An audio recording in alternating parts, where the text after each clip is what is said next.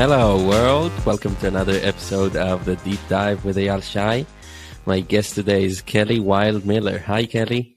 Hello Eyal, good morning from America. Nice to be here with you. Yes, I'm here. I'm really excited to have you on, and I'm also very interested in hearing what's an idea that's been helping you live well.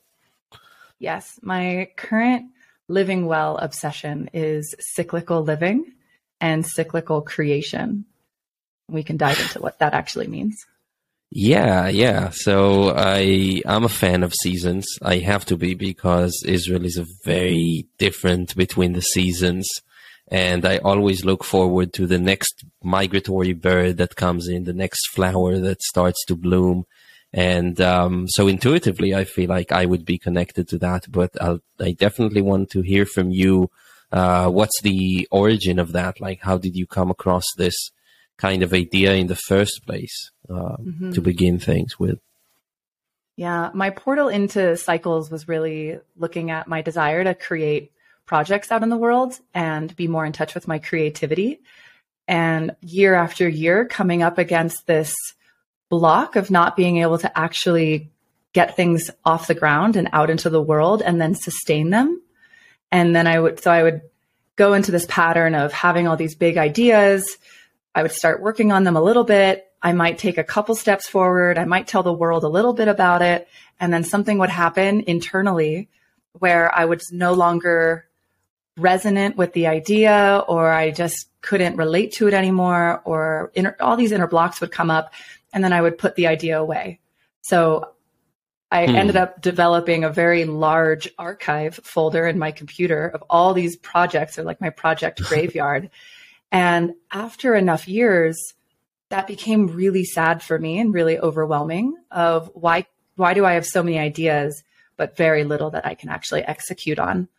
And I started just tracking myself more deeply and realized that there was a cycle and a pattern playing out with big excitement and energy, a little bit of like outward momentum, and then sort of crashing and crumbling it down. And as I realized that it was operating on a cycle, I just started realizing how many other things operated on a cycle, including myself. And I was going through a big gut healing phase. I was healing my gut lining and looking at my very undulating moods and energy levels, and almost on a daily basis, just kept thinking like, I feel different almost every single day. And it's really hard to relate to my projects the same way.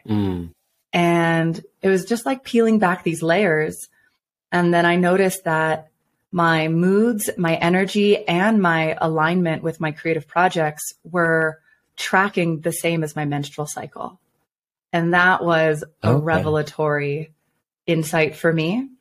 And then I began working with a cyclical embodiment coach who helped me understand the 4 seasons of a women's menstrual cycle and how they align with the 4 seasons of life of winter, spring, summer, autumn, and how creative cycles also track onto it.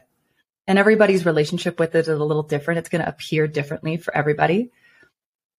So I went from this idea of, and this belief that I'm broken and I can't create things in the world. Clearly something is wrong with me. I must not be dedicated enough, or I don't have the right productivity systems in place, or my willpower is not strong enough. Whatever the narrative was, I just felt like I was sort of broken as a creator. And then when I came into cyclical awareness, I realized I was actually following cycles very, very well, but trying to do certain activities out of their respective season. So I'll give a quick example, then I'll pause. One example is spring as a season of a woman's menstrual cycle is the follicular. It's what happens after a woman is done bleeding. And it tracks onto the spring of nature. So it's new beginnings, it's fresh energy, it's buds of flowers starting to poke up, it's the new emergence of color after the darkness of winter. And it's just all this fresh energy. And since I was in alignment with my cycles intuitively, but my mind was acting from a different phase of the cycle.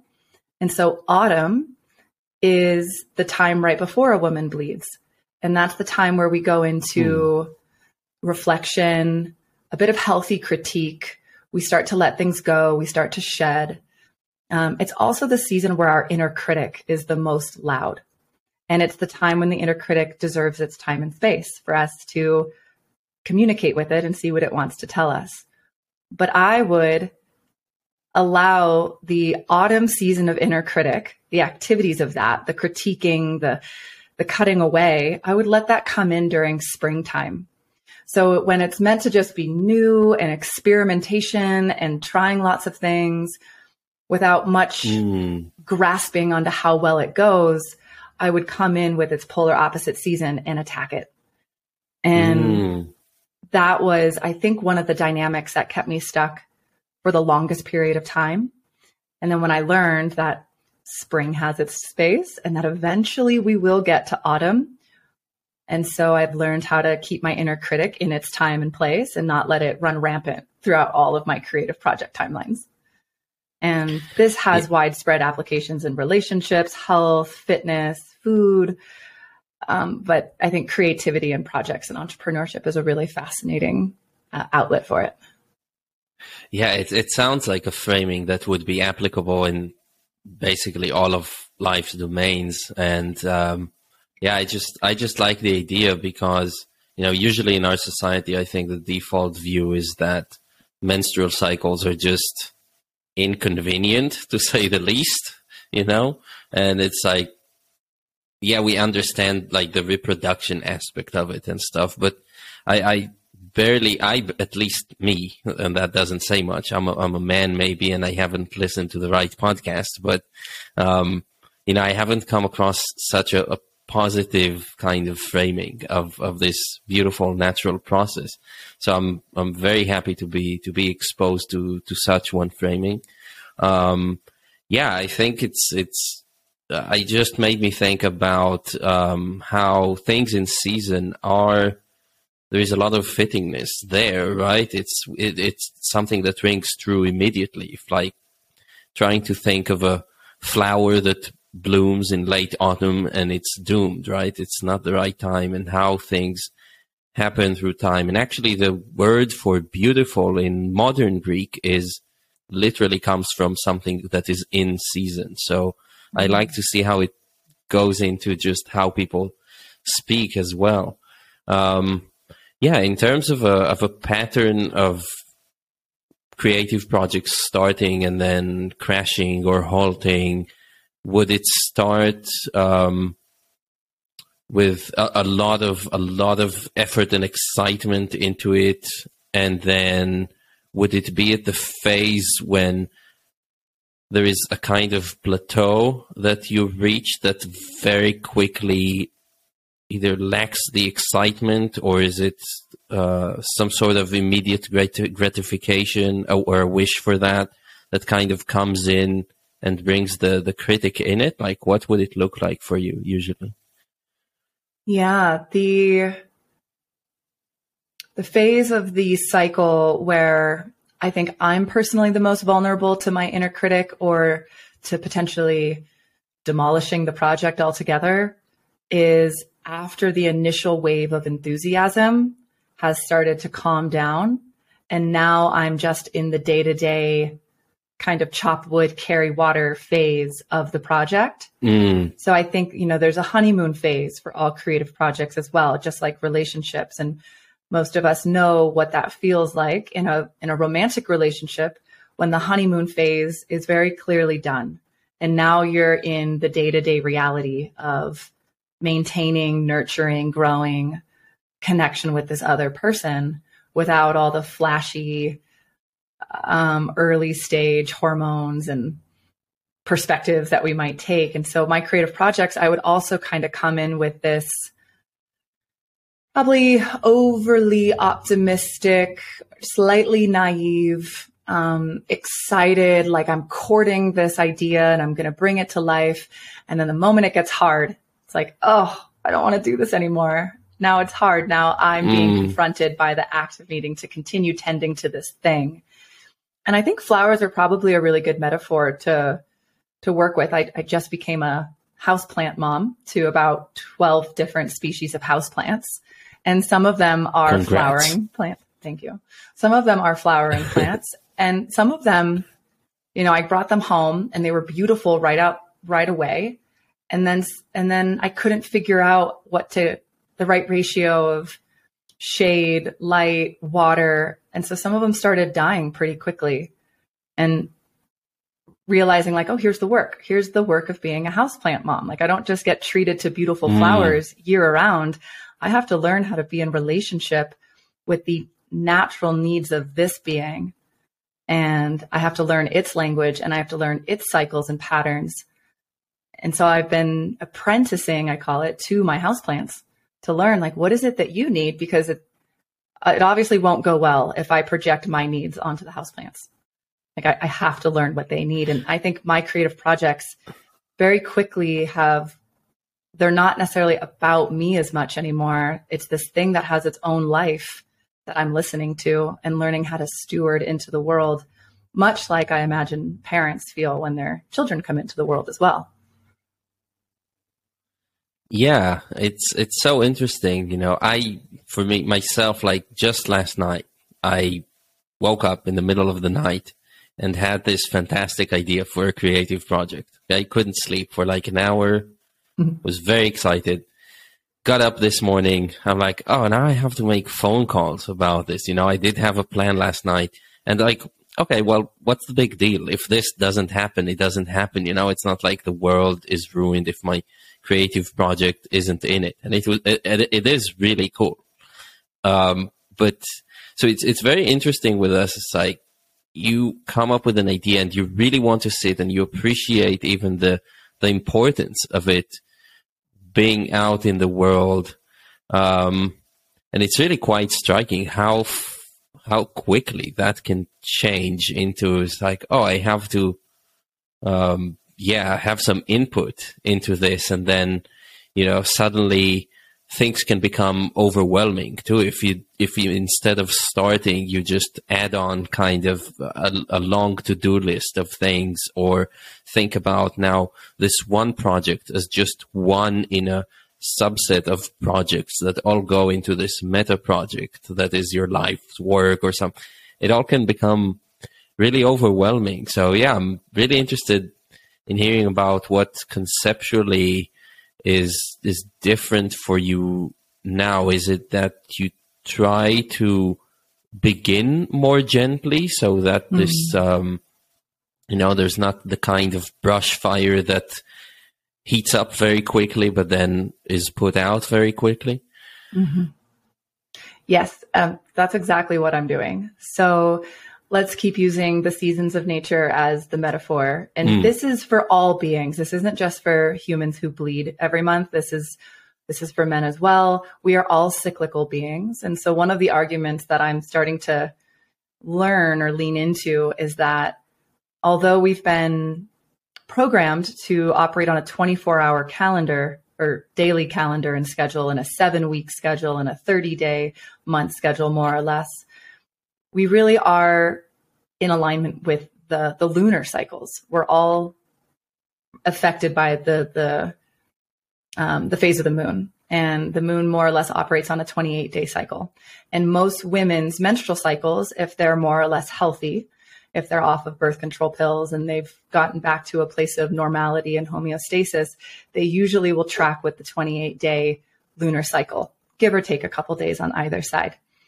And so one of the ways that I'm recalibrating is by living through the lunar cycles, and the 4 phases of the moon track to the 4 phases of our menstrual cycle, which also track to the 4 major seasons of overall nature. So our menstrual, when we're actually bleeding, is winter, and that is the new moon. It's this place that is void. It's more inward, it's more reflective, and there's not a lot of energy available. Then we come out into spring, which is a woman's follicular phase, and that tracks to the waxing moon. We're starting to see, more of the moon illuminated again. And that's a time to begin but to begin with the pace of grace, I like to say. So instead of going from, shooting out the gate and trying to rush towards summer, or trying to rush to having it be done and perfect right away, we pace ourselves. So it's just like a spring flower is pacing itself to start blooming again. And then we head into the full moon, which is summer, which is ovulation. And that's like peak visibility, brightness, communication, socialization. It's when we want to share ourselves with the world. It's like the summit of this one cycle. And then we head into autumn, which is waning moon, and it's a woman's luteal cycle. And that's the time for completion, for gentle endings, for looking at what needs to go. It's the leaves dropping of our projects and of actual nature. And then we head back into winter. And we just keep doing this. Like, this is what we've done since the dawn of time, is lived in alignment with these 4 primary cycles. And it gets a little bit more nuanced in the transition points between the cycles. I'm not totally steeped in that yet. But what this has helped me do is recognize what phase my projects are in. And I'll use my podcast as an example, since I interviewed you there last week. It's the Wild on Purpose podcast. And it's out in the world. I'm communicating about it regularly. And to me, it means it's in its summer phase. So it's big, it's bright. However, me personally, as Kelly, as a human, I'm living in Colorado. It's December. I'm living in winter right now. There is snow outside my door. And personally, I can tell that I'm ready to start going more inward with that season. So we can be operating in different seasons at one time, depending on what we're talking about. If I started a new relationship or a new friendship right now, I might be entering into a spring of that friendship while living in winter, while operating the summer of a creative project. And so knowing this has given me more agency over how I spend my energy and time.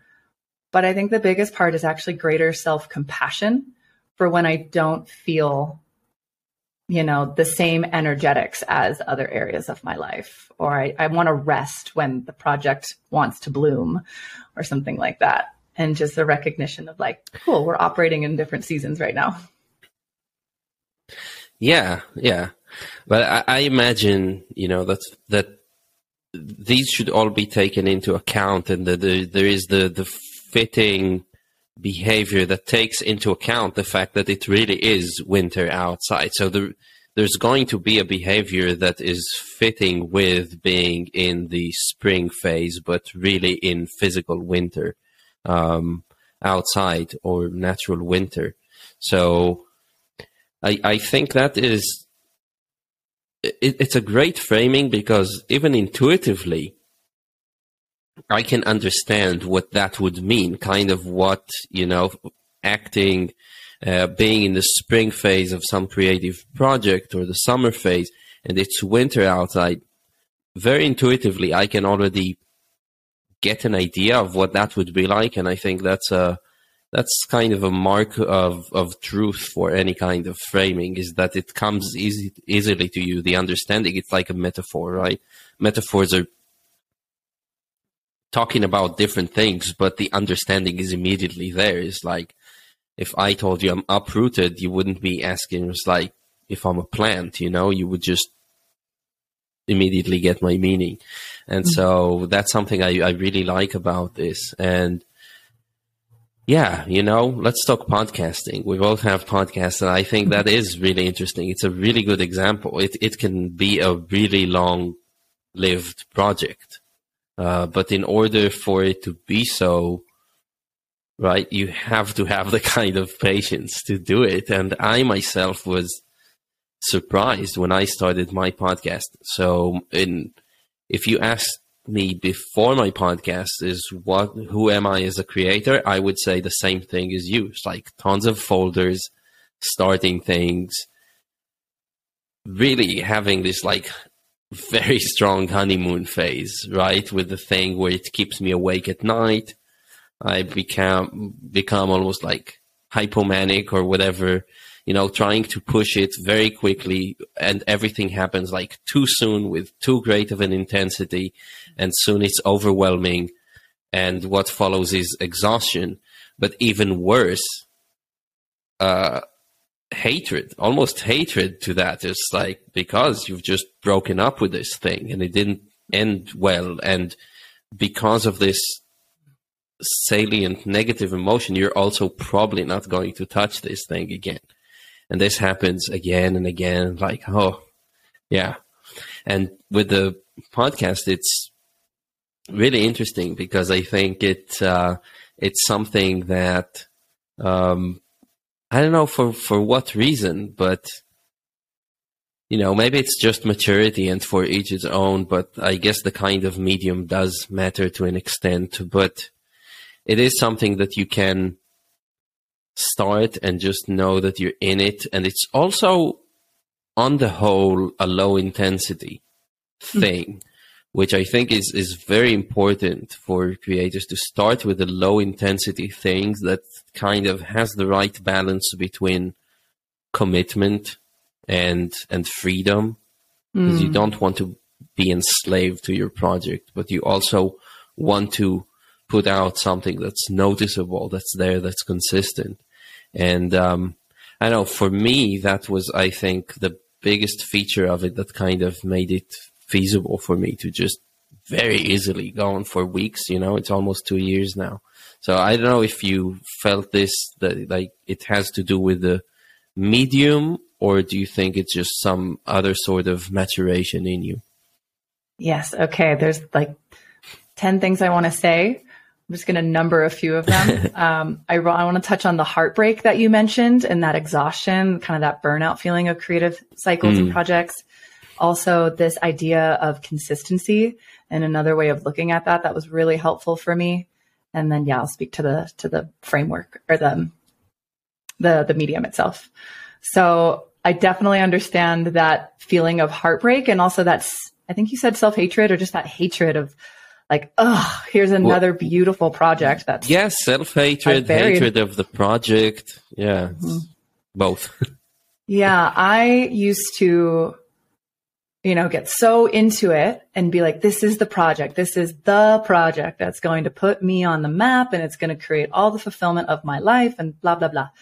And then, I would go through the cycle that I already talked about. I would end up archiving the project and putting it away, my tail between my legs, it almost out of sight, out of mind. Like I had to put it in a different folder in my computer so that I was no longer reminded of this thing. And I would compartmentalize it and just be like, okay, that never happened. And I would move on. You did that enough times that I really did. I wouldn't use the word hate, but I really did. I had no more belief in myself anymore as a creative, because I had this trail of failures behind me. At least that's how I was perceiving them. And through this process of cyclical alignment, I've also come to touch another concept that I think I've coined this. I don't know if anyone else has coined this out in the world, but I think a lot of us have experienced it, and it's creative dysregulation. So my husband, Johnny, is a nervous system researcher, and he talks about regulation. Nervous system regulation is when we are responding appropriately to the stimulus in our life. And that we are able to, kind of move through the various nervous system states with some fluidity. And I believe that when I was in nervous system dysregulation, it turns into creative dysregulation.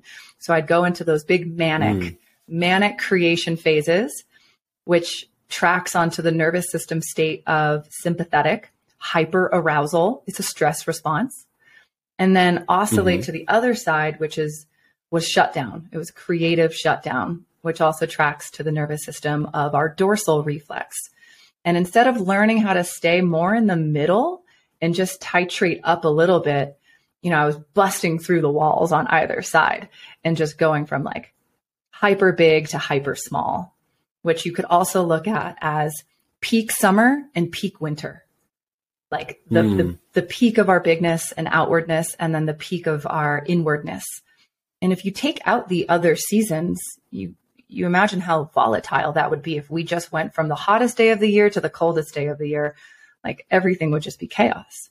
And so that's why the transitionary phases of whether it's the transitions of our day, the transitions of our projects, I think those are where the art really is, where we really meet ourselves. Because I think it's easy to be all out, all big, or all inward. And my coach does say that autumn and spring are the ones that test us the most because they ask for a different pacing. And right now, as modern humans, we're not so good at pacing and consistent pacing or learning how to slow down or learning how to gradually speed up. So I think if you were to apprentice to any of the two seasons, it would be looking at your relationship to the energetics of spring and autumn first. I'll pause there. But you asked another question, so I'll follow up with that too. Yeah, I know. This was just one or two of the three you mentioned, so you're welcome to go ahead with the other ones too. So on consistency, with having a podcast, it's a really interesting modality where consistency matters. You definitely don't want to post a podcast every 4 months, and you don't really have a podcast if that's what you're doing. We are accustomed to having weekly or every other week cadence, and whatever you pick, you feel like you dig the groove and you keep with that. And I'm definitely stepping more into consistency of timing, but I used to only hold myself accountable to consistency of timing. And then because I'm a cyclical being, there was inevitably a week or two or a month where I just didn't want to do the project. You know, I kind of experienced that last week. I just didn't want to put a podcast episode out there. All the back end work just didn't interest me last week. I didn't have the energy for it. And my coach asked me, what are the other ways that you're consistent with your creations? And I noticed that I believe I'm consistent with quality, with depth, with the overall topic, and realizing there's other metrics to view consistency by, which gave me a little bit more spaciousness to be semi-inconsistent with timing based on our modern calendar approach. And that if I'm actually consistent with cyclical timing, then I'm always in integrity with my cyclical body and my undulating feelings and emotions and energy levels, while also staying true to the project. And I feel like at some point I need to explicitly tell my listeners and my audience that of like, hey, I'm creating this podcast cyclically, and it's going to feel maybe a little different than some of the other content you consistently consume because I'm operating on a different consistent calendar, just so that everyone's on the same page and to start bringing more awareness to this way of creating, because I do think it's more kind to ourselves and potentially to content consumers as well, where they are given a chance to breathe and go inward and have their own inner winter, and they don't have to consume content every single week or every single day. We're all here to inhale and exhale together. Yeah, so true.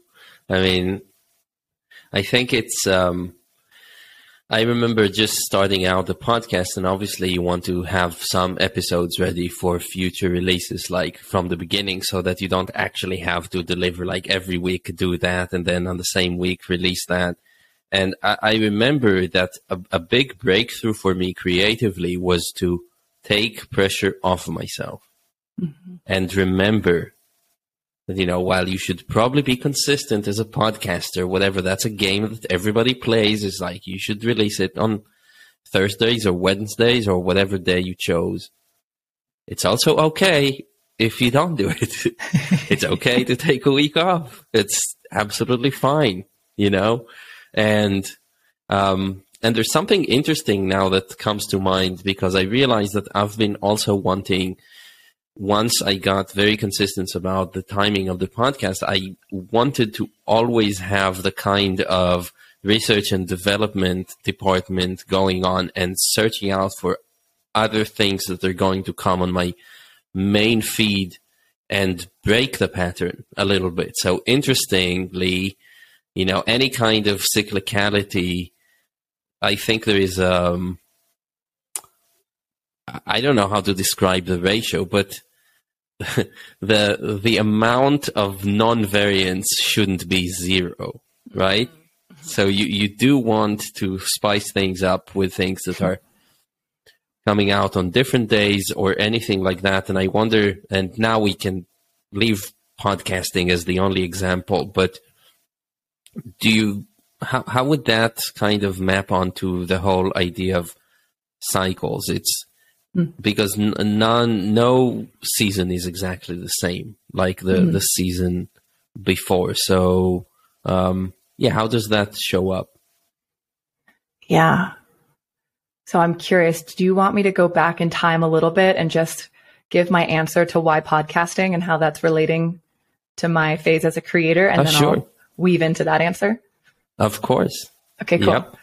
Yeah. So you talked about maybe like podcasting now as either it's a maturity or specifically because of the modality and maybe it's alignment. I chose podcasting for a few reasons. I wanted to choose some type of consistent content creation. And I know that the most easeful path forward for me is speaking. Anytime I've tried to start a blog or anything that requires a lot of writing, although I do consider myself a good writer, it doesn't flow effortlessly. But having conversations more or less, maybe with the exception of like the days right before my menstrual cycle begins, I love talking to people and I love engaging in conversations, and it's a natural art for me. So I did a lot of self-inquiry over the last couple of years whilst looking at all of my project graveyard babies that I had to let go and recognize like, well, maybe there was some aspects of those projects that actually weren't in alignment with my true genius. So I've done a lot of inquiry around what are my natural skill sets and strengths? Where does my genius lie? Where am I getting positive reinforcement and feedback from other people? And I just kept hearing through lots of different ways, like, oh, I love listening to your voice. You're a great conversationalist. I did a podcast episode with my husband on the Curious Humans podcast, maybe a year and a half ago. And that got a lot of it. I listened to it and loved every minute. Yeah. Amazing. Yeah. So we kept getting feedback like that. And over time, I just had to look at myself clearly and say, all right, Kelly, you need to own up to the fact that you have a talent when it comes to voice. So instead of trying to bushwhack down another path that's like full of prickles and it's hard and it's steep and it's uncertain, why don't you just follow the path that seems pretty easeful right now? So that's why I knew podcasting was going to be my modality. And then I do think I was able to meet it with greater maturity, creative regulation, new perspectives. I also initiated this project in a different way where I was in a podcast accelerator. So I was surrounded by community of other new podcasters and I had a mentor. And this time around, I started asking for help. I also did a lot of work around perfectionism and not needing it to be the absolute highest standard that I could ever hold myself to. I went with good enough, which is edgy for me to go with good enough. And I think because of this concoction of different ways of operating creatively, it actually is working. And I still love it. And I'm still happy to be doing it. And I hope to be doing it for a long time. Another thing that I recognize with podcasting, and this is probably true for other types of content creation too, is each episode goes through its own full cycle. So there's a spring of like, oh, I want to interview Eyal. Okay, great. I'll do some research. I'll start a note file. I'll think about it. And then I go into summer, the actual conversation, the interview itself. Now I'm in the autumn phase of our conversation, which is editing and writing the show notes and just kind of getting the stuff complete. And then it'll be published. And then it'll be in its winter where it's done. And although I don't want to go into a full autumn style critique of my podcast until the first season is done, which I'm intending to be somewhere around March or April, I'm allowing myself to do it in micro ways each episode. So I'm learning with each single episode. And they're also, it's like a fresh new flower each time. So there's enough diversity in the act of podcasting to keep me engaged and interested. While on a macro level, I can definitely follow these very smooth cyclical patterns. And then, Yeah. oh, Yeah. And that, yeah, no, stage is yours.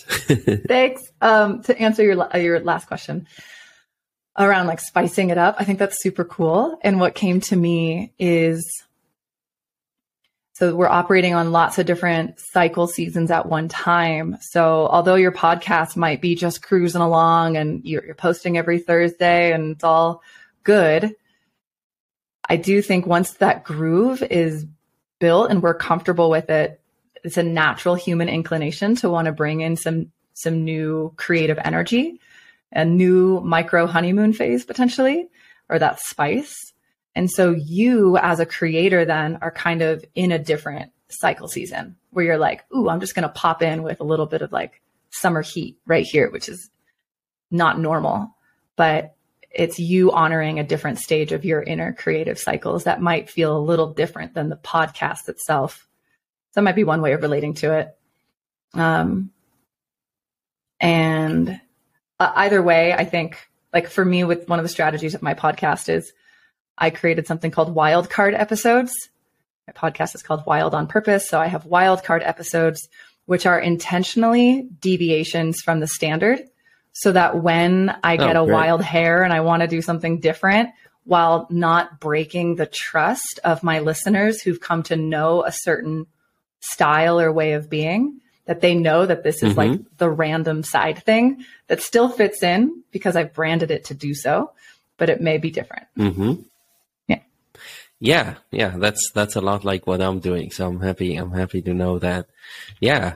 And, you know, I initially thought it was like, okay, I would have a season too. That's a good thing to remember, I think, as a creator. You know, again, taking the pressure off, I feel is so important. It's like, take the pressure off yourself, start doing something. And if it ends up small, it ends up small because it's so important to retain that positive relationships with your creation so that you don't end up with all this spent energy. You end up exhausted and really kind of unmotivated to do it again, which you will, because if you're an artistic person, you're just going to feel it all your life and there's not much you can do about it, I think.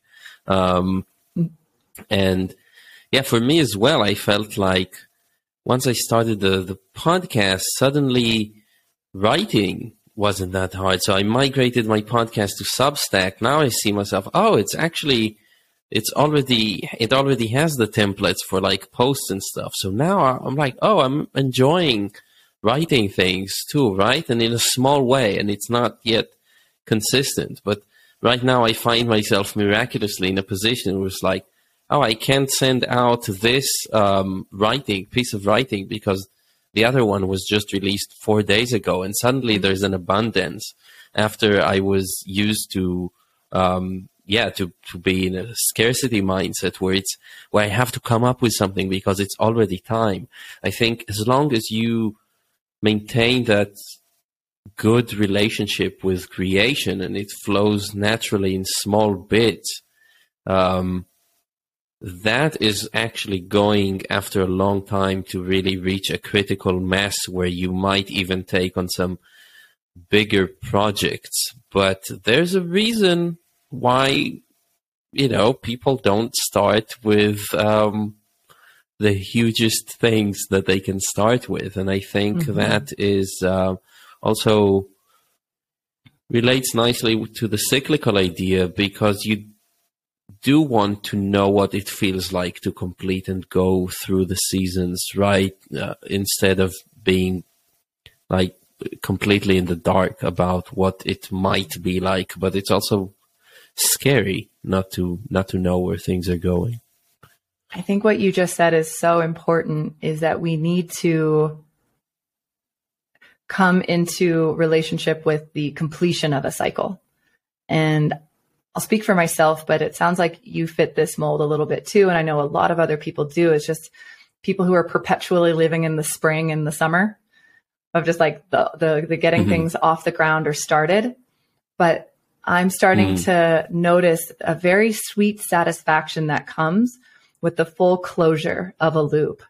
And something very easy that anybody can do today to experience themselves in a cycle is the next time they sit down to eat a meal, recognize how you are in a full seasonal cycle through the course of your meal. So that I'll just say from the eating of the meal. So you sit down, there's the food on the plate. Are you actually gradually beginning that experience of starting to eat food? Are you noticing the colors and what is there, this fresh experience that you're in?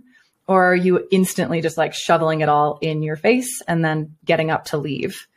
This is something I've noticed in myself. Do you stop and actually finish the last bite while you're still sitting? Or are you chewing that last bite while you've already got the plate and you're walking to the sink to go and wash it and you're ready for the whole thing to be done?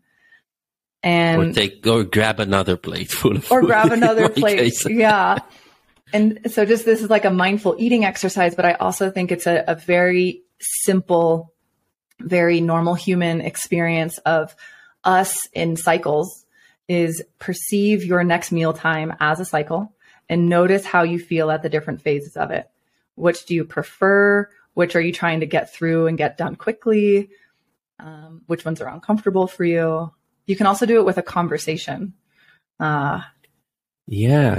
There's a lot of ways that our cycles show up throughout the day. And I believe that life is pretty much a big hologram. So the way that you're showing up in one cycle, you can extrapolate that larger and notice that it's probably how you relate to the larger macro cycles of your life too. Yeah, absolutely. I mean, even before when you mentioned something already, the idea popped in my head that, actually seeing how well it goes for you in terms of creating something artistically it can be a good indication for lots of other things, right? Just as you say, it can be extrapolated. I love the idea of a meal because it is such a quick cycle, or it can be. And it's making me reflect on it and be ashamed of myself. No. Is it the spring people who gorge themselves and then, again, it's a compassion these tool. days Yeah. Well, one thing I have become more aware of is to let saliva kind of get to everything you're eating. Don't just take it. And I think it's interesting because you can see it with different people. I think a lot of people really appreciate the fullness. Other people really appreciate the flavor and they want the strong flavors. Like I find myself to always want not just the novel, but also the more extreme. So it's like hot food. And then other people are very concerned about health to the point where they almost just like, in the extreme, it's almost like, I wish I didn't have to eat. Whereas for other people, it's like, I wish I could eat more than I can actually do it. So it is interesting to also,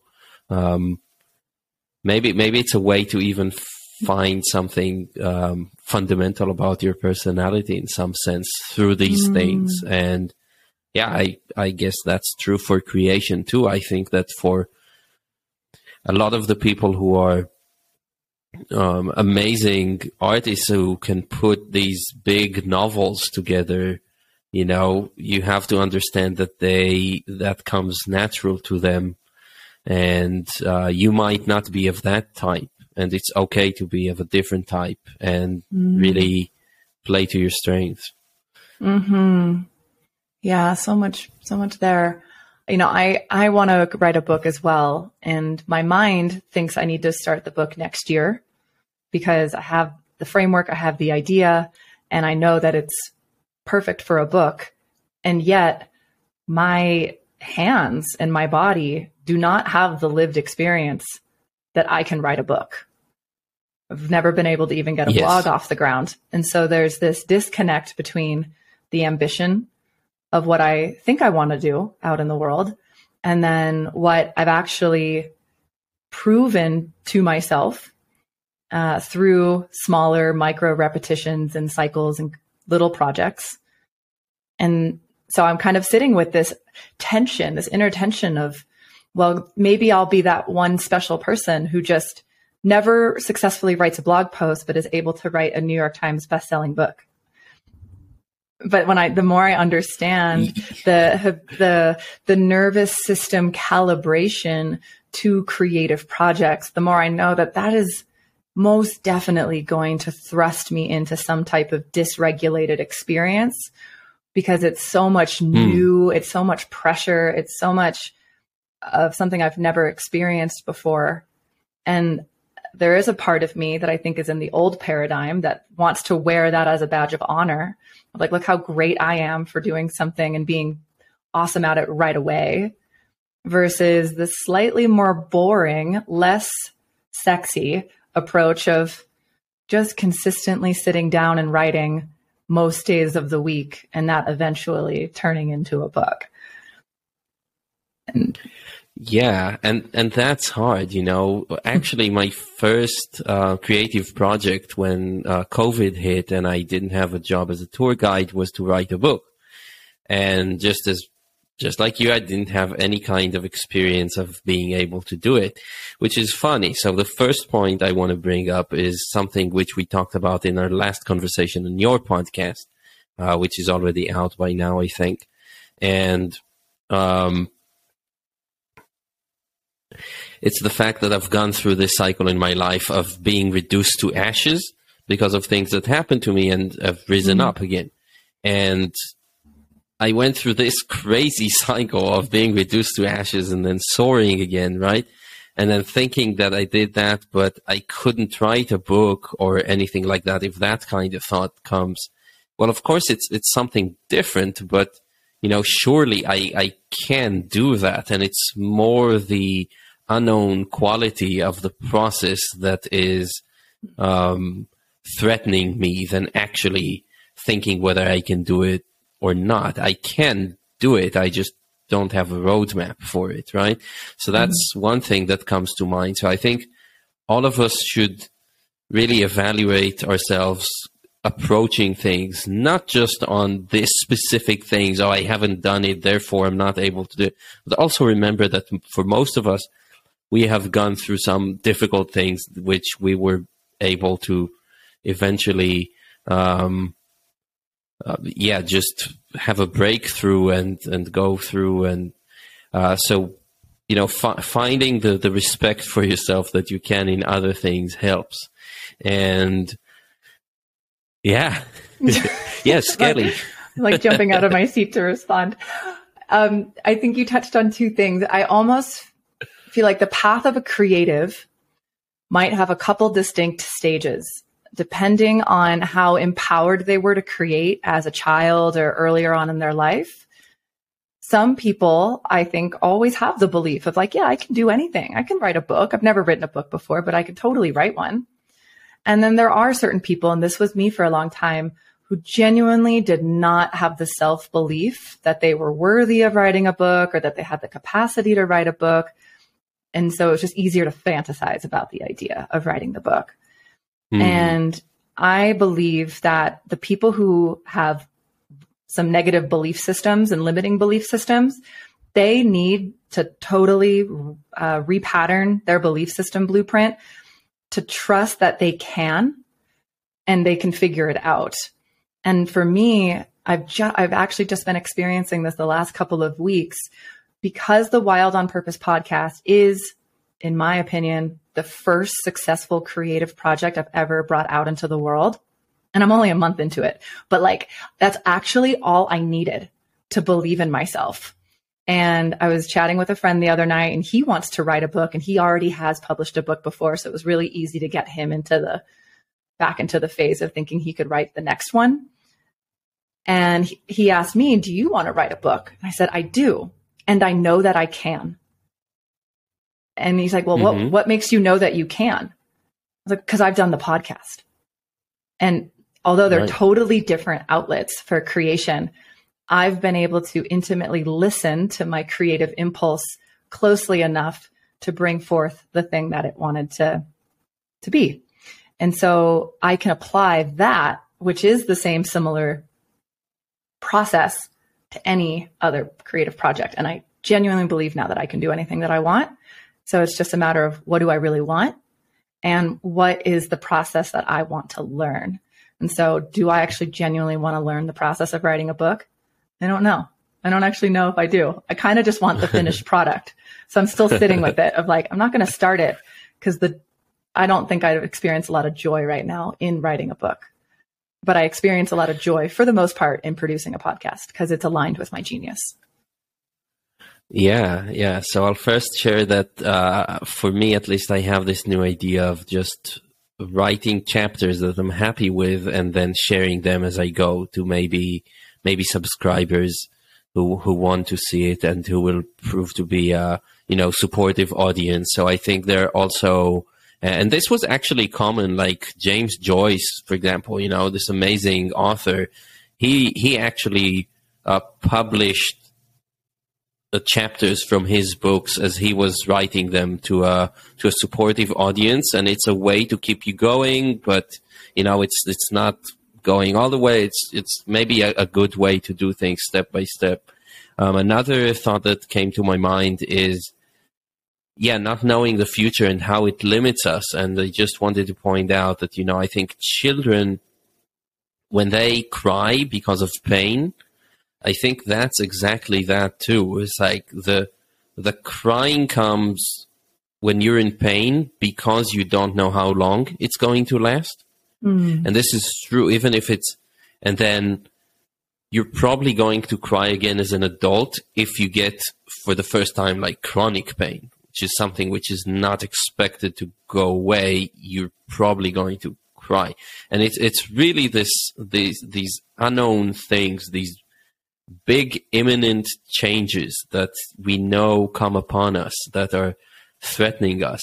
And then again, if we actually go through with the cycle, we build up this ability, this resilience that tells us, and then you grow up, exactly what it is like to stub your toe on the bed frame. Terrible, but you don't cry anymore because it goes away. Yeah, I think in the nervous system world, they would call this exposure therapy. And this is also related to trauma healing and basically titrating. Titrating is just incrementally moving or expanding our borders. So like expanding our comfort zone, we would do that in a titrated way. So we don't just go to the very scariest thing that we could ever think of. We go to something that's 10% scary.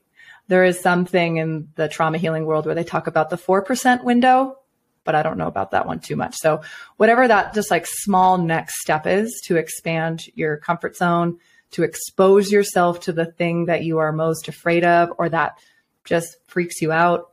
And then gradually, just like we're building muscles in the gym through micro tearing, we're creating greater resilience. And I'm very early on technically in my creator journey, so definitely check back in a decade and see how I'm doing. But my sense is that a podcast or a blog or a YouTube channel or these kinds of things where we can just experiment with a one-off episode, a one-off video, a one-off blog post, and then just doing that over time, we are having exposure therapy to the creative process. And then over time, that'll give us the capacity to hold much larger projects that are more complex, that require greater mastery in order to complete. And although I love what I'm doing right now and I sense it is important, there's a part of me that already can see down the future a couple decades from now and look back and ask myself, like, what was the point of starting the podcast? And I think one of the biggest things will just be believing in myself that I can create. All the conversations themselves are worthwhile. They deserve to be out in the world. But I think what this podcast is doing for me as a creator is empowering much larger things down the line. Yeah, well, I think that if you feel it, then this is what it is. Like, I don't think you're wrong about it, and it's probably just what you feel it is. It's just the beginning of a spring that's going to ebb for a long time. And I do think that if somebody feels that, that's true. And yeah, there's also the issue of learning curves, these kind of steep climbs at the beginning that are objectively hard because you you start a podcast, but really you do have to learn about editing and audio quality. So a little bit about acoustics and a little bit about, I don't know, some other stuff, and just how to technically operate the editing software and so on. And at the beginning, it's not the most exciting thing, but once it's in the service of something that's really important for you, then that also becomes easier. And with time, I think we also are not great at really realizing that anything that we do learn how to do properly becomes easy and automatic. And I think that is something that we need to remind ourselves more often when approaching something new. Is like, it could be a tough 2 months, but I am going to figure it out. I'm not a dummy. And then it's just going to be easier, Mm-hmm. Mm-hmm. Yeah. And do you feel like, yeah. What's the question that you were going to ask? Go ahead with. I was going to ask if you found that it's these added competencies that actually also motivate you, because you're constantly adding to your skill set. And this is another thing. This is the positive unknowable aspect of things. The aggregate of all these skills and things that you add to yourself, you have no idea where they're going to take you, but they're probably going to take you to very good places, because you're always learning, and you're always you're going to find yourself with a skill set that's not yet determined right now, but it's going to be great. Yeah, I love that. What you're touching on for me is this drive towards more intrinsic motivation for the sheer pleasure of learning and doing the thing and meeting myself in that moment, versus having the end result, which is why a podcast is so great, because you have like mini end results all the time, every week or so. Yes. Yeah, I found that at first I loved ideating and thinking of my why for the podcast and the big vision and these more kind of untangible sides of it. And then when it actually came down to grounding it into reality and getting the microphone and getting the software and writing the show notes and getting it all set up online, that there was a part of me that felt really deflated during that, of like, oh, this isn't fun anymore. Like I thought this was going to be, so nourishing and fulfilling day in, day out, every single minute. And one difference is almost like, what is the original impulse that has led someone to want to create? And for me, I know that my podcast is very aligned with who I am, the change I want to see in the world. It connects to my soul. It connects to what I believe is my real purpose of being on earth. And so there is this larger reason beyond myself that helps me to keep showing up and moving forward, even when the minutia of the chopping the wood and the carrying the water day in, day out feels boring, but it becomes its own practice. So just like people will go to their yoga mat every day and that is their practice, or they sit down in their meditation cushion, it takes practice to do those things, even when we're not really enjoying them or we don't want to. And so even showing up for my creative projects, I've realized is a practice. So that was one thing that came to mind. And then can you remind me of the question again? No, yeah, just wondering if you're already feeling that this kind of expansion of your skill set is gratifying in itself, because for me, it's definitely been a thing. It is. My husband, Johnny, talks about his podcast being helping to create the conditions for serendipity to arise in his life. And so there's really no intention to monetize the podcast necessarily, aside from maybe bringing some awareness to some of the programs and things that I'm creating, but I'm not taking on sponsors or anything like that.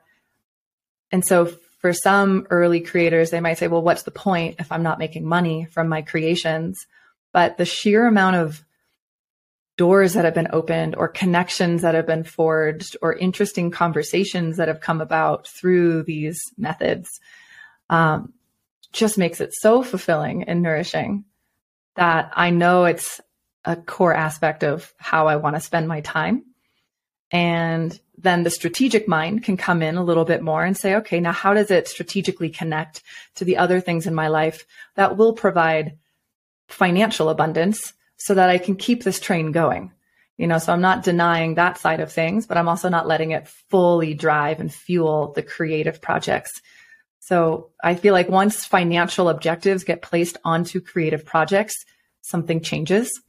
And the original impulse of why we're doing it or why it needs to be out in the world gets a little skewed and commercialized. And I really don't want to do that with my creative outlets. So it's like I have business over here, creation over here, and they like are weaving together in their own ways. Yeah. It's such an interesting thing when money gets involved. And, I have said it publicly before that for the podcast, for whatever reason, I'd love to see it kind of do that cycle too and get to that place. But I'm so passive about it. I have no idea. I have no idea how many listens I should get, how many, whatever.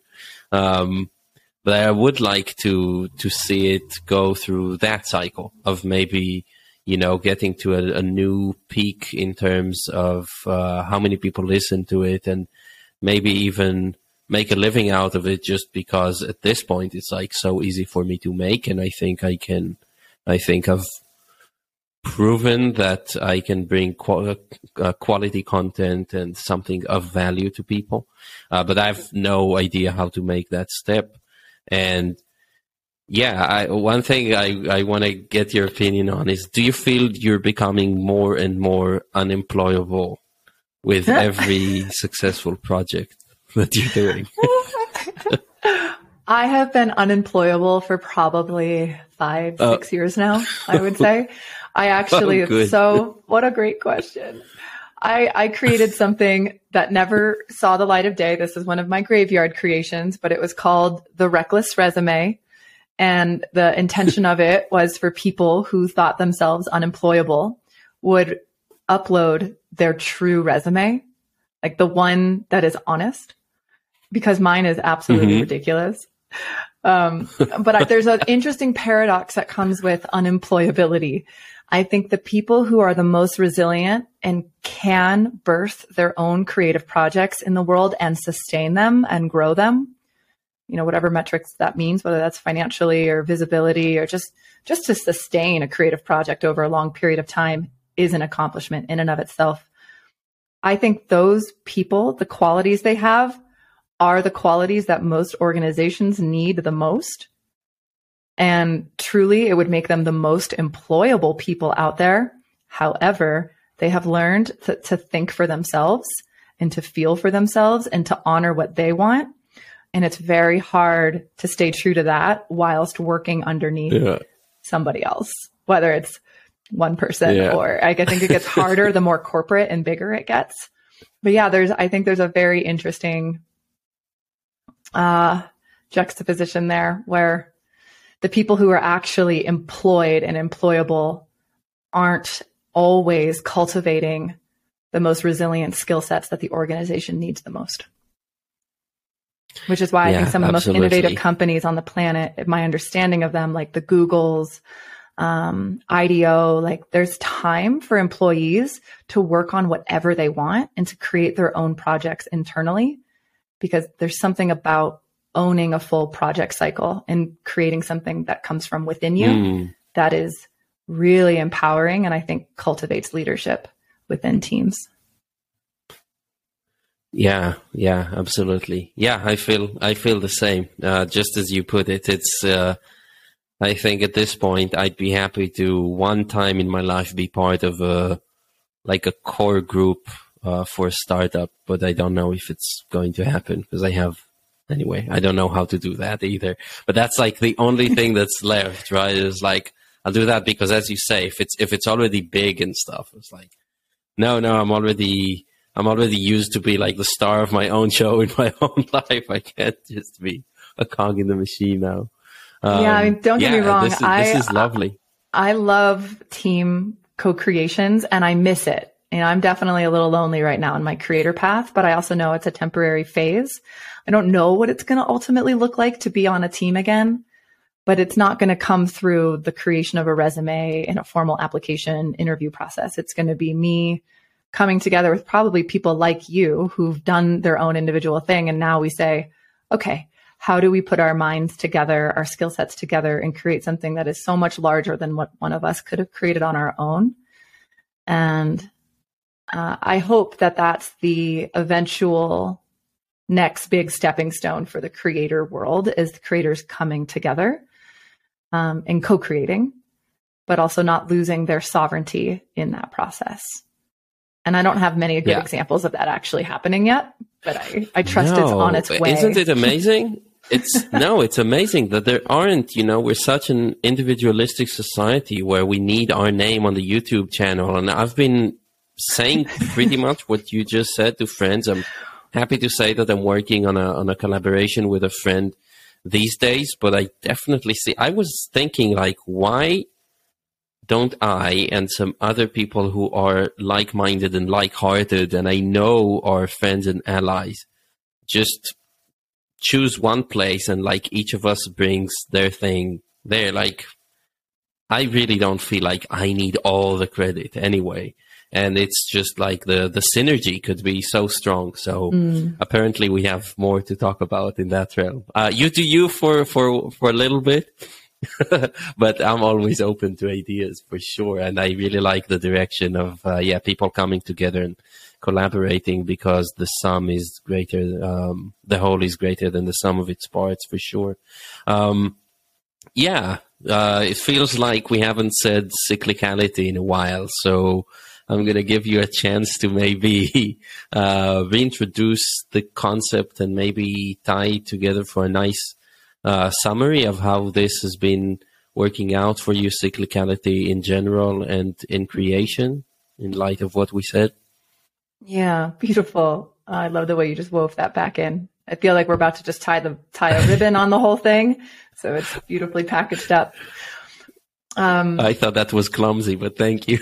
No, I thought it was elegant.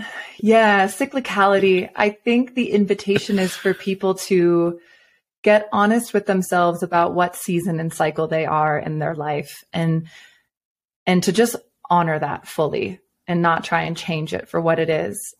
And we could tie this into the last little bit around employability and maybe having a normal job and working for somebody else. It might be the best choice for somebody in the season of their life that they're in right now, is to work for somebody else. I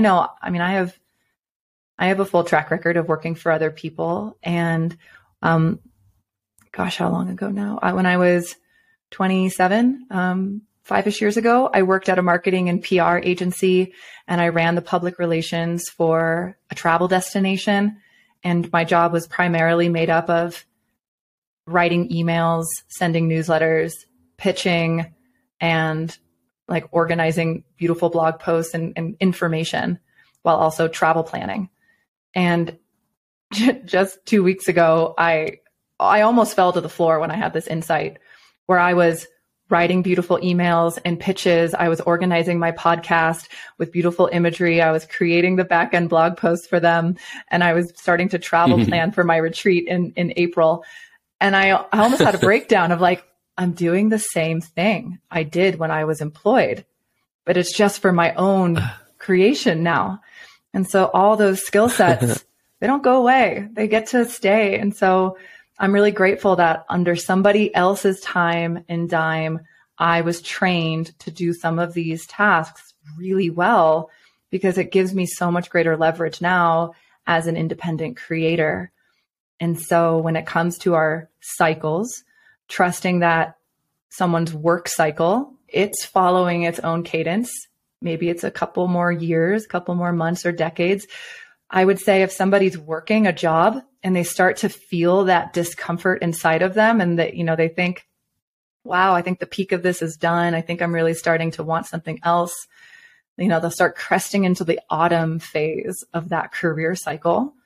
Then eventually they'll make the choice of like, okay, it's time for something new. And maybe that something new is the independent creator path. Maybe not. Maybe it's something else. And so just the more inner awareness we can cultivate and the more inner curiosity of why am I acting the way I'm acting? When am I acting certain ways? I think really tracking when we do things will start to paint a more organic picture of who we are as cyclical beings. And this really does apply to anybody, any gender.